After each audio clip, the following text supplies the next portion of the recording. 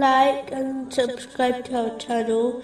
Leave your questions and feedback in the comments section. Enjoy the video.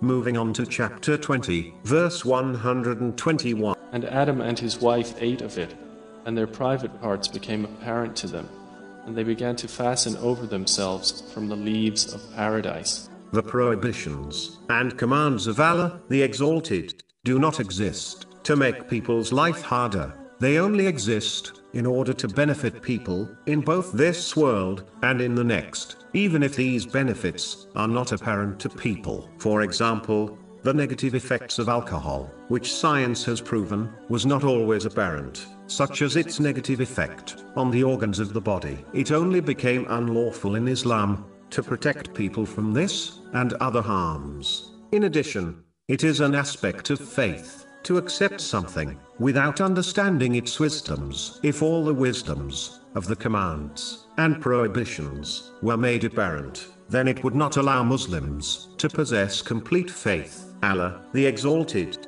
does not benefit from these commands and prohibitions. Only people do. Moving on to chapter 20, verse 122.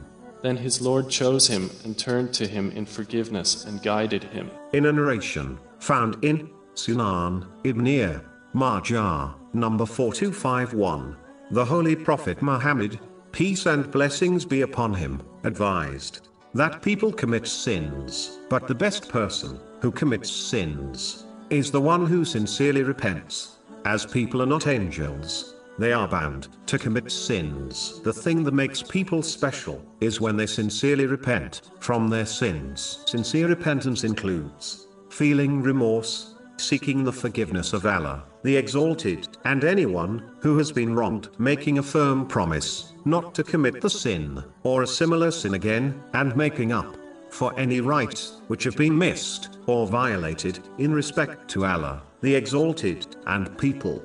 It is important to note, minor sins can be erased through righteous deeds, which has been advised in many narrations, such as the one found in Sahih Muslim, number 550, which advises that the 5 daily prayers and 2 Friday congregational prayers erases the minor sins committed in between them, as long as major sins are avoided.